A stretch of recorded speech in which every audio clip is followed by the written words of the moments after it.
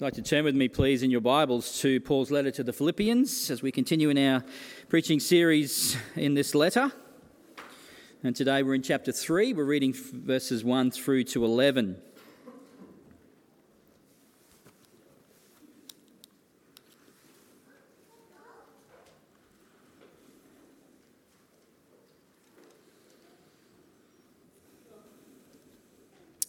Philippians 3, commencing at verse 1, the Apostle Paul writes, "Finally, my brothers, rejoice in the Lord.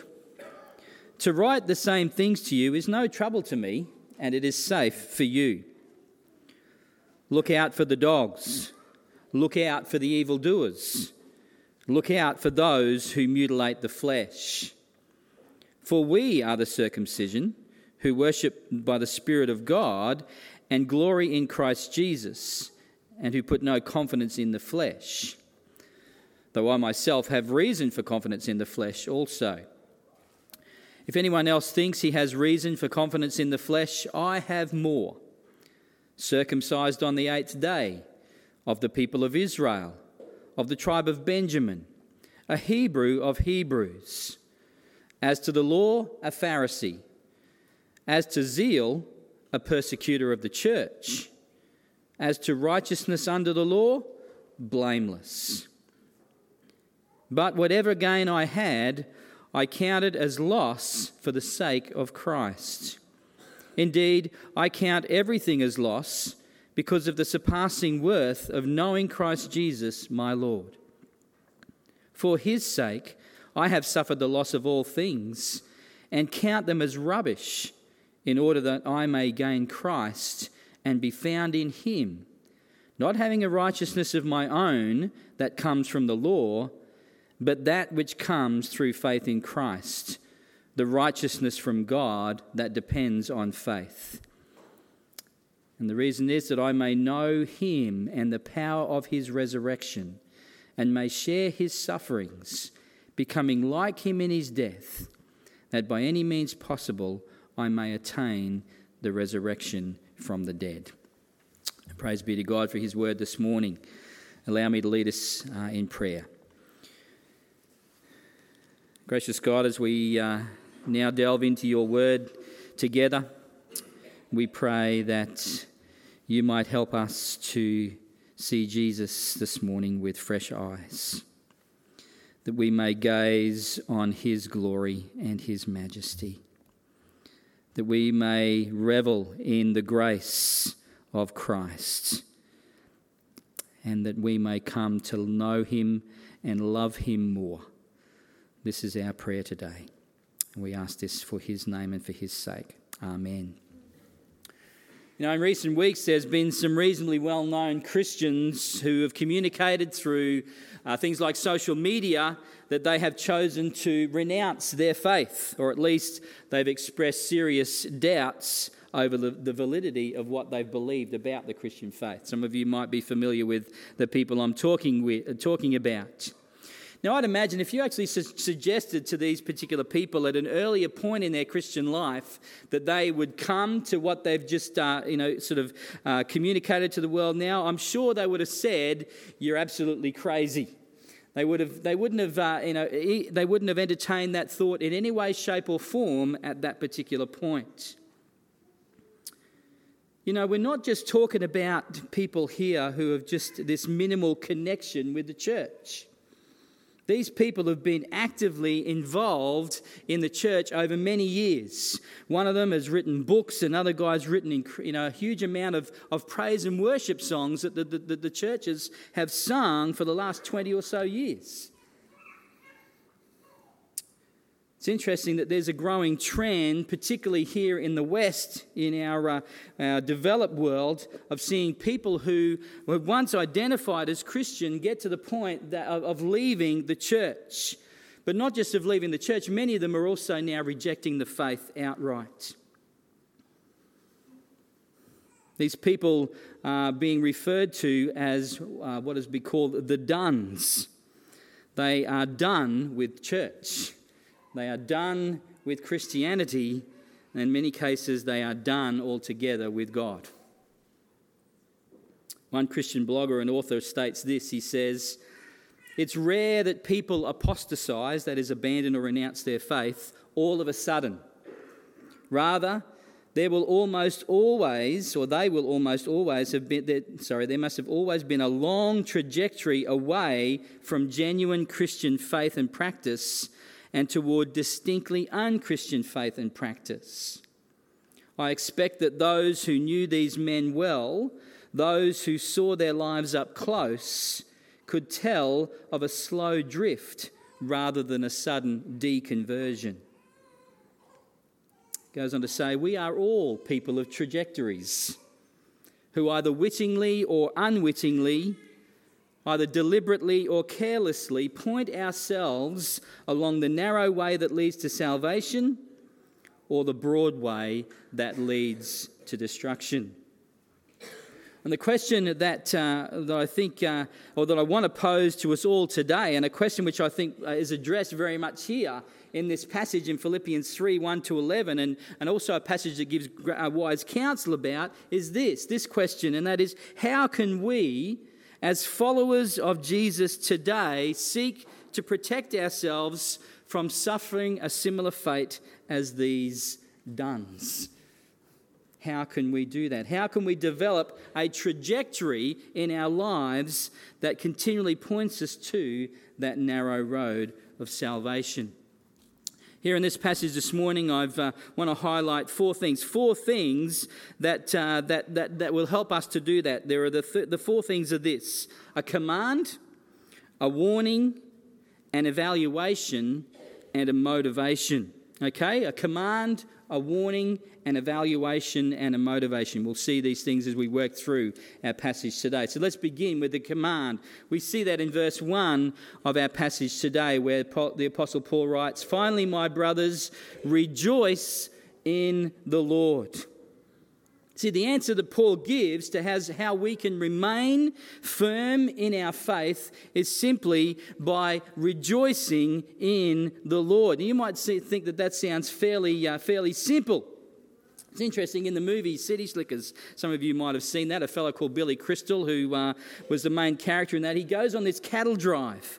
And he goes on this cattle drive. He's having a bit of a midlife crisis, and his marriage is stale. He's getting no kind of satisfaction or joy or anything out of his job or any aspect of his life for that matter. And he goes on this place. His wife tells him, "Go and find your smile." And so he goes, and as they're out on the trail, he's having a bit of a chat with the head cowboy, the guy who's in charge of the drive, a guy called Curly. And Curly says to him, he says, "You guys are all the same. You all come out here with the same kind of, issues and that sort of stuff." And he says, and I tell him the same thing. He says, "Do you want to know what the secret to life is?" And Billy Crystal's character, of course, is really, ears are all up, ready to hear that. And he lifts up his index finger and he says, "The secret to life is just one thing. One thing." And he says, "But you've got to find out what that one thing is." Oh, thanks. Here in this passage, Paul tells us what that one thing is. He says, discover and learn how to rejoice in the Lord. Rejoice in the Lord. Taking into consideration the various nuances, I'm not going to go into the Greek language and all that sort of stuff behind it, but what Paul is writing here is a command. But it's not just a command, it's a command that we shouldn't just obey once, but it's a command that we need to keep on obeying regularly. It could be better read as this. It says, "I command you to be always making every effort to be rejoicing in the Lord." So it's not just a one-off thing. Paul is saying that we need, as the people of God, to continually, minute by minute, day by day, make every effort to be rejoicing in the Lord Jesus. Now, I don't know about you, but many people often associate being joyful with being happy. But there's a significant difference between the two. Happiness is dependent upon favourable circumstances. That word happy, the root word that comes from, basically you can also get the word happenstance. Ever heard that term before? Perhaps some of the older people in our congregation. Happenstance or circumstance, that sort of thing. Happiness is dependent upon favourable circumstances. The better the circumstances are, the more happy we're able to be. But the less favourable the circumstances are, the less happy we often are. Joy, though, and the kind of joy that Paul is talking about here in this passage, is not dependent upon circumstances. What Paul is saying here is that true joy is found not in circumstances, but rather it is found in a person, and that person is Jesus Christ. Paul says, rejoice in the Lord. Rejoice in the Lord.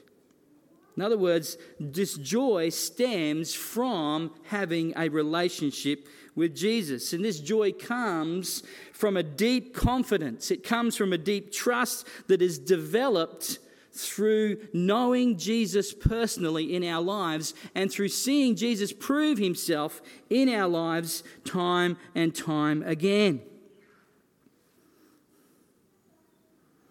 It comes from knowing who Jesus is, what his character is like.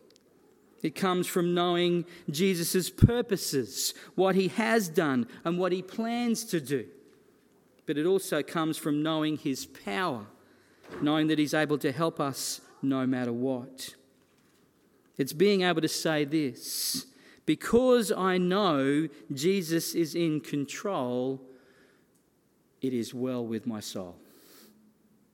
It is well with my soul. This joy is a settled rest and confidence in Jesus and in his love for you and for me. And when we have that, when we understand that, when we grasp that, we can find that even in the most difficult and challenging of circumstances, we can have joy. We can have joy knowing that Jesus is in our corner.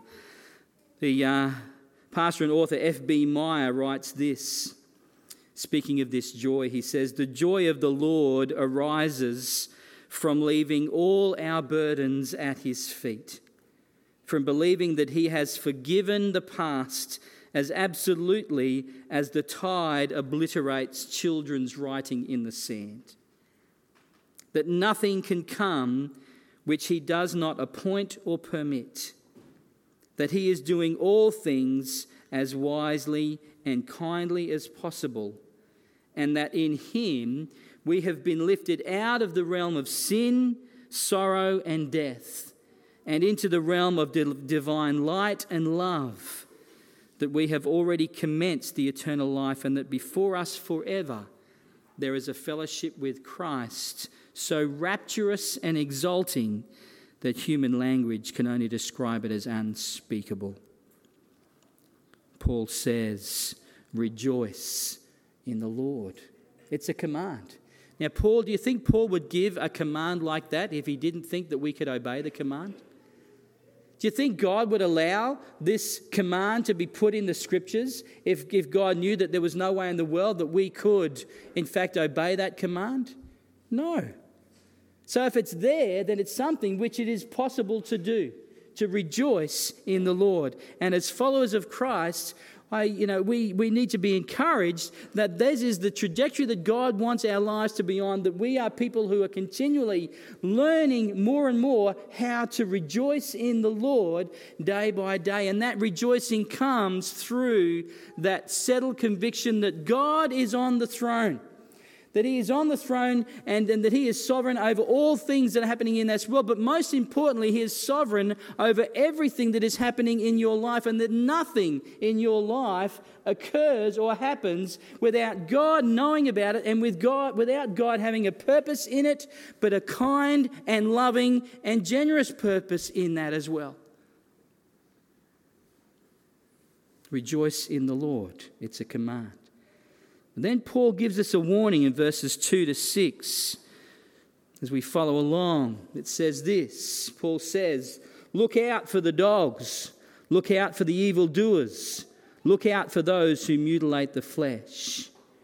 For we are the circumcision who worship by the Spirit of God and glory in Christ Jesus and put no confidence in the flesh."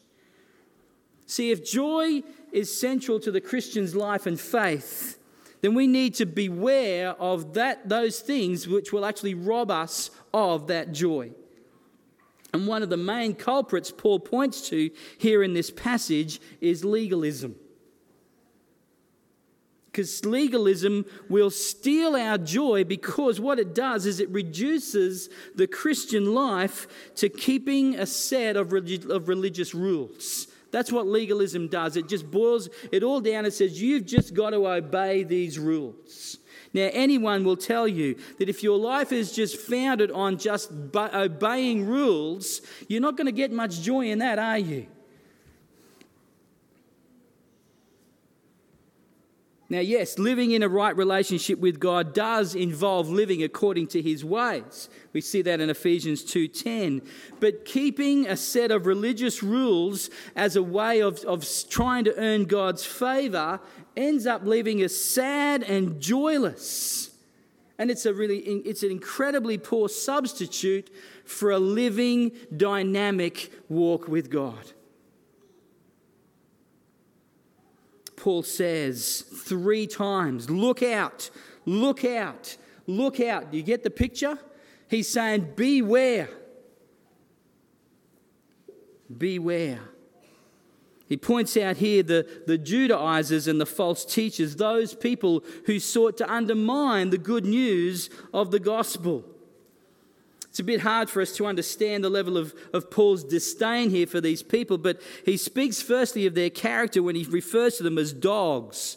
Dogs in the Jewish particular context, this particular cultural context of the first century, was a derogatory term. The Jews referred to Gentiles, that is everyone who's not a Jew, as dogs. And not the fluffy, nice kind that, we all like to sort of, yeah. No, these were the dogs who were the mangy, filthy beasts who just wandered the streets. I don't know if you've ever been overseas, particularly to Asian countries. You wander around, you see a lot of these mangy-looking dogs that are just, they're in garbage bins and they just wander the streets and that sort of thing, and they're vicious and they're horrible and they're unclean animals. And that's the kind of picture that Paul is painting here for us. He speaks about their character, that they are looking to feed and on the refuge and the garbage of that is around about them. And he's saying that that's the kind of character of these people. But then he goes on to speak about the conduct, where he refers to them as evildoers. The doers of evil, he says. And what Paul is saying here is what these people are doing is they are aggressively promoting their beliefs, thinking that their beliefs are true. These people are convinced that what they're teaching is true and good and right for everyone. But Paul is saying that it's false. And because it's false, they're aggressively promoting evil beliefs. They are doers of evil, workers of evil. But then he also speaks of their creed. He calls them mutilators of the flesh. In other words, these people believed, or they viewed circumcision, the Jewish rite of circumcision, as a prerequisite to salvation. In Acts chapter 15 and verse 1, we read about this where it says, "But some men came down from Judea and were teaching the brothers," that is the Christians, "unless you are circumcised according to the custom of Moses, you cannot be saved." In other words, what these people are doing, what Paul is warning about, is that there are dangers here, because these people are preaching a so-called gospel of salvation that is based upon not just faith in Jesus Christ, but about faith plus works. And Christians, we need to be aware of adding things to the gospel. The Bible very, very clearly states that a person is saved through faith in Christ alone. That's it, period, nothing else. And yet, we've seen through Christian history, not just here in the New Testament church, but right through history, of how Christians then have taken that aspect of salvation, and not only have they said that salvation comes through faith in Christ alone, but it comes through faith in Christ plus adhering to certain religious practices and traditions. And the minute we begin to add any human endeavours to the gospel, in order for a person to be saved, then we deny the gospel and we actually undermine the grace of God. Paul writes about this in Galatians 1.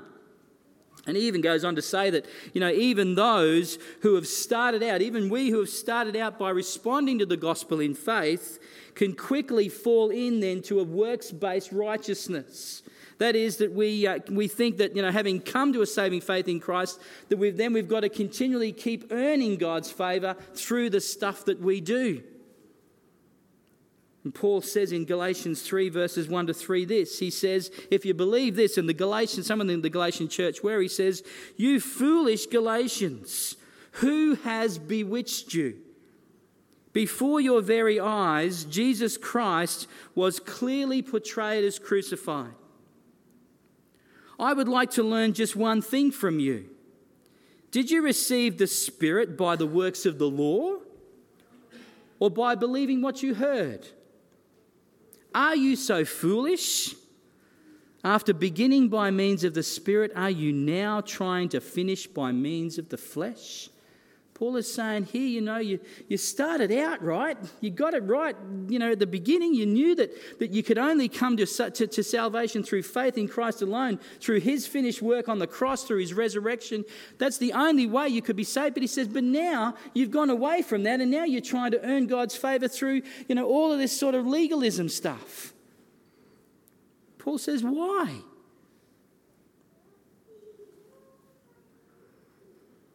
We cannot earn God's favour in any way, shape or form by any righteousness of our own. It's interesting talking to, the person will remain nameless, but talking to a person that's in the last couple of weeks, and they've got a friend who says that, that God's a God of love. Surely, we're not sinners. If God looks at us with love, when we can't be sinners. So God's going to just pour out His love on us, and we don't have to worry about how we can live as we like. That's the world's mentality. And then when they sort of think about that, they think, well, that I've gone off on a bit of a tangent here, but anyway, let me come back. Sorry, this is what happens when I get away from my notes. Because I'm confusing the situation. I'm sorry, I'm just lacking a bit of sleep at the moment. The Bible, let me come back. The scriptures really clearly state this. All right, and I just want to make this as clear as I possibly can this morning, okay? Because I think there are probably even some people here in our congregation this morning who believe this. Is that they think that they can earn their way to heaven by being a good person. That providing that I live a good kind of life. I don't murder anyone. I don't steal from anyone. I kind of try to help out my fellow human beings as much as I can. Being a nice kind of person. That God will look on that favourably and think, oh yeah, you know what? You're a pretty good kind of a bloke or a lady. And so, come on into my kingdom. God sort of weighs up their good and their bad on these kind of scales, and if their good outweighs their bad, then they get in. That's how people in our world today often see this. But the Bible says clearly, folks, that's wrong. Because there's no way in the world that any of our righteousness is going to be viewed by God as good. In fact, the scales are completely the other way. There is nothing about us in any way, shape or form that could earn God's favour whatsoever. And every single one of us are in a helpless and hopeless situation unless God steps in. And He's done that through Jesus. The question, why could a loving God send anyone to hell? You hear that question? God doesn't send people to hell. In fact, God Himself has sent His Son so that no one need to go to hell. The question we should ask ourselves is this: why should a holy and righteous God allow any of us into his heaven?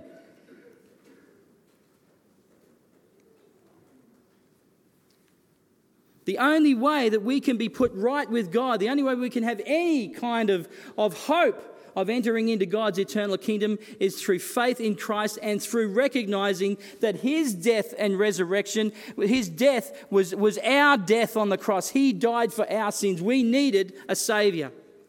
We needed saving from our sin, and Christ, he dealt with that on the cross. And as we put our faith in him, as we claim Christ as our substitute, the one dying in our place, dying the death that we deserved, as we put our faith and trust in him and our hope in him, that is the only way that we can be made right with God. Have I made that clear? Because I'd hate for you to go away this morning thinking I really didn't understand what Duncan was saying there. It's interesting, Paul goes on to define who the real people of God are here in these verses, where he says that we are the circumcision, that we are the ones who are right with God, who are part of God's covenant family, those who worship God by his Spirit, who glory in Jesus Christ, and who put no confidence in the flesh with regards to righteousness. They are the ones who can have that confidence that they have been put right with God, that they are indeed God's children. It's interesting that Paul then goes on to say, if anyone could put confidence in the flesh or human works and efforts, then Paul certainly could. He lists them in verses 4 to 6 here in this passage, and I'm not going to go into them now. You can read them a little bit later for yourself. But what Paul is laying out here is his religious pedigree. Those things which a Jew would highlight as making them right with God. And from a Jewish perspective, from a law perspective, from a works-based righteousness perspective, Paul's rating was AAA+. You couldn't get any better credentials. Paul says, as to righteousness under the law, blameless. If this is what a person could have confidence in when it came to securing God's favour and a place in his eternal kingdom, then Paul could be right at the front of the queue.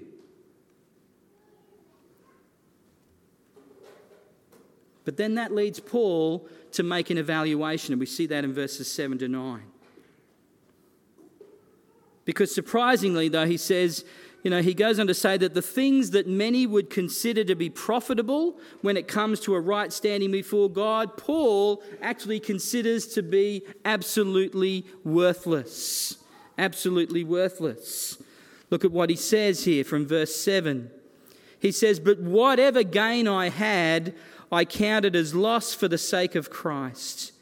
Indeed, I count everything as loss because of the surpassing worth of knowing Christ Jesus, my Lord. For his sake I have suffered the loss of all things and count them as rubbish in order that I may gain Christ and be found in him."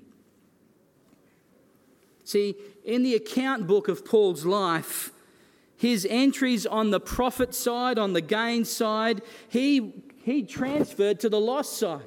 He never saw them as things of profit, but he saw them as things of loss, of liability.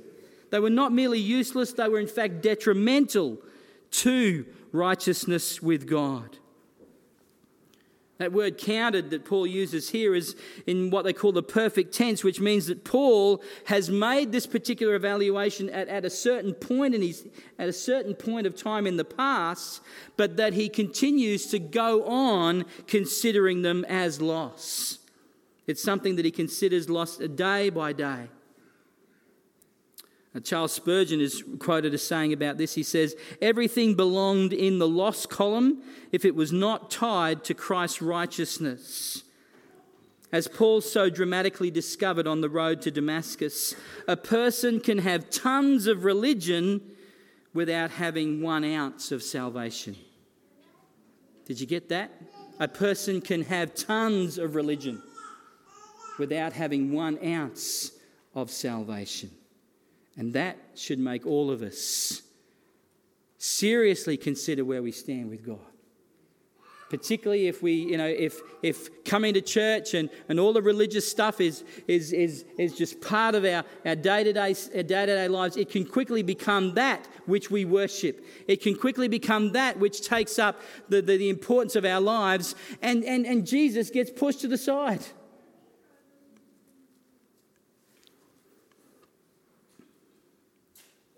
Paul counted all these things as loss in comparison to the surpassing worth of knowing Christ Jesus as his Lord. And this is something which God's been challenging me afresh on just recently. And it is that, when you've been in Christian circles for a long, long time, what can happen is that the day-to-day ritual of that can become that which is the most foundational and most important to your life.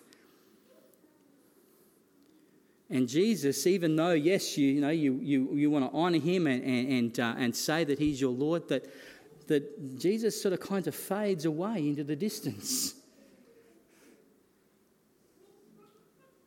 Folks, the most important thing that any of us needs to have as the focus of our life is a deep love for Jesus.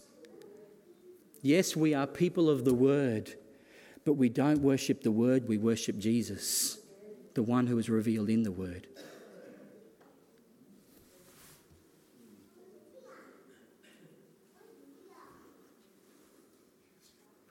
Paul says that he counts all things loss in comparison to the surpassing worth of knowing Christ Jesus as his Lord. And here again, he puts this relationship with Jesus at the very centre of a Christian's life. And Paul joyfully accepted the loss of all things for that which was infinitely far greater, and that was having Jesus as his Saviour and as his Lord. It's interesting, as you go through Paul's life, you see Paul, some of the things written about Paul in the New Testament. You see that Paul suffered a great deal of loss for Christ. He lost his reputation. He lost his status in Roman society and in Jewish society. He lost his wealth. He even lost his freedom as he sits here under house arrest in Rome. Paul suffered a great deal of loss.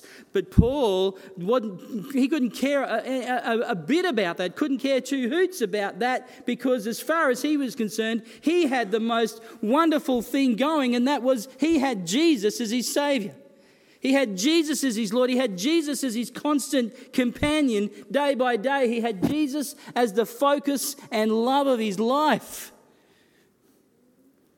And the question we need to ask ourselves today is this: is that whom we see Jesus as in our lives?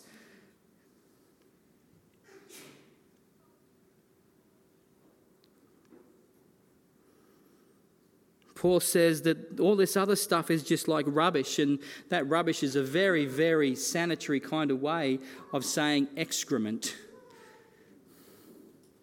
That's what Paul is referring to here, all this stuff. Kind of reminds me of the parables of the hidden treasure and the pearl of great price there in Matthew 13. You know, the man who goes out into a field and he finds a treasure there in the field, and so he quickly buries it again, goes back, sells everything he has in order to buy that field, because he knows that nothing that he has now, is anything close to what that field is and that treasure there in that field. And of course, it's speaking about a relationship with Christ. It's speaking about God.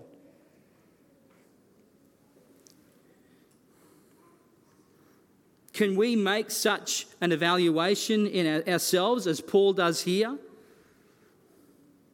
Are we trusting in any of our works to earn God's approval rather than in trusting Christ's saving work alone? Are we basing our righteousness on the things we have done and trying to do, or are we basing them on Christ's finished work on the cross and his resurrection? But having done that, do we then consider knowing and belonging to and living for Christ to be far more value than anything else in this life? The question here is, what are we willing to count as loss for Christ? What are we willing to gladly give up and sacrifice for having Christ first and foremost?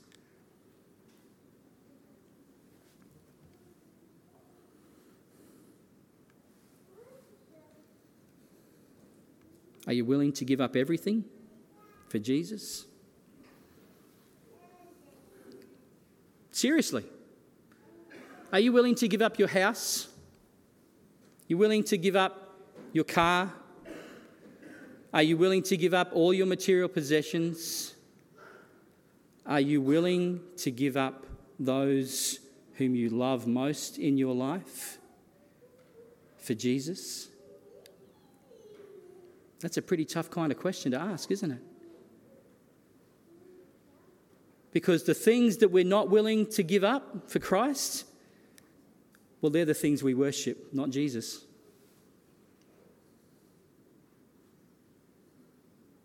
Paul says we need to make this kind of evaluation.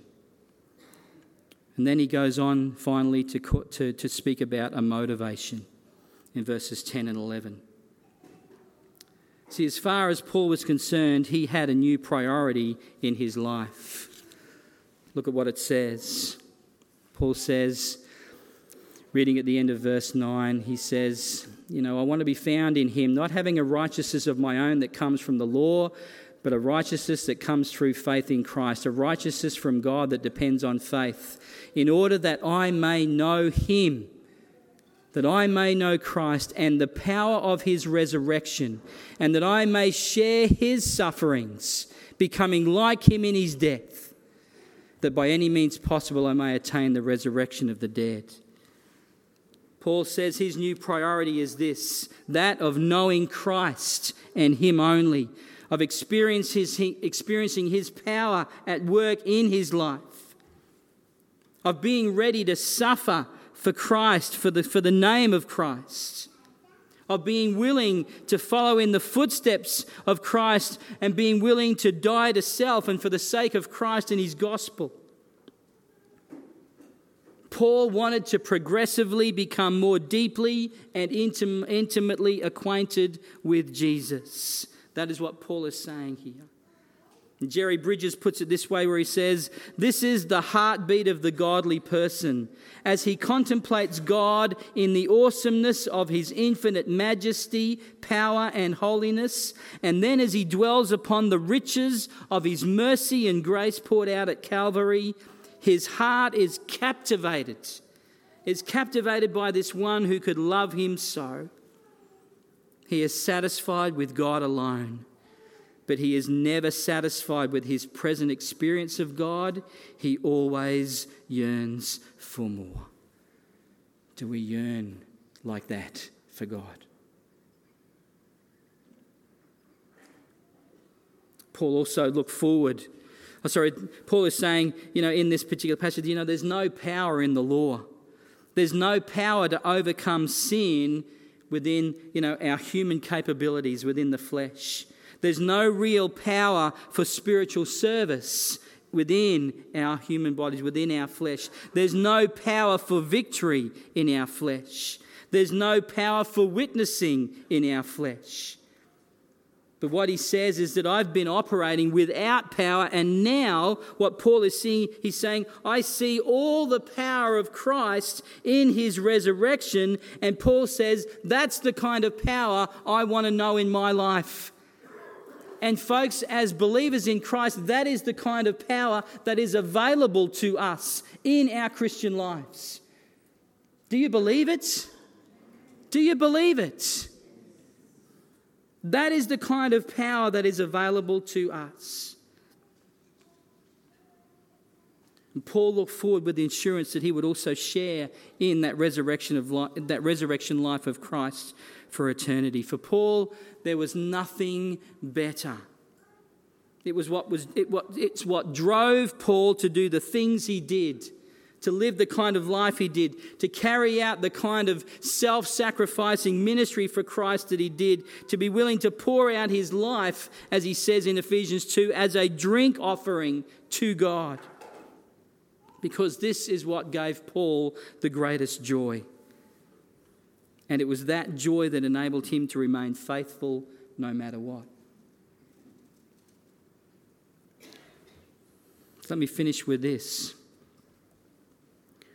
Can I ask you this morning, or rather, allow God's Spirit to ask you this morning in your hearts, where and in what are you finding your joy right now?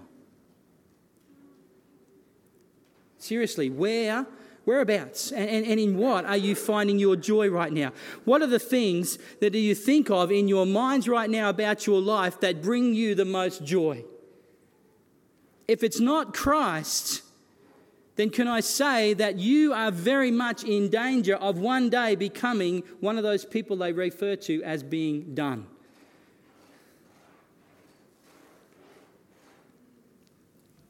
True joy comes not from circumstances, but from a person, Jesus Christ, and in living for him. May each and every one of us, today and always, know that kind of joy in our lives. Amen? Let's pray. Lord, this morning we just want to leave here, Lord, rejoicing in the Lord. Rejoicing in Jesus.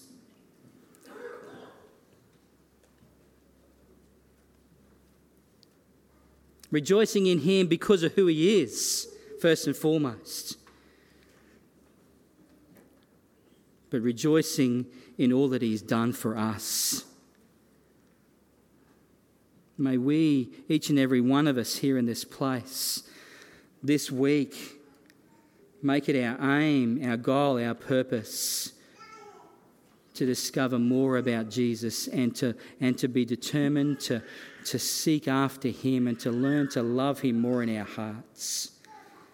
Because when Paul says, that he wants us to walk in a manner worthy of the gospel of Jesus Christ, the only thing that is actually going to help us to do that is by first of all having Jesus as the one who captivates our hearts first and foremost. Lord Jesus, come and take that place in our lives. We invite you to today. We want to surrender to you, Lord Jesus. We want to ask particularly for anyone that's here this morning who right now they know in their heart of hearts that their joy is not in you, that it's in other things. Lord, today come and fill their hearts afresh with the power of your love. Lord, will you come and enable us through your Holy Spirit to see you with fresh eyes today and always. That you are the Lord who is lifted high. There is no one like you. That you are the one who is willing to give up everything for us in order that we may have that life in your name. May we ourselves be willing to give up everything of us in order to love you more and to walk in the joy of that. Rejoice in the Lord is the command. Help us to live that command this week. Amen.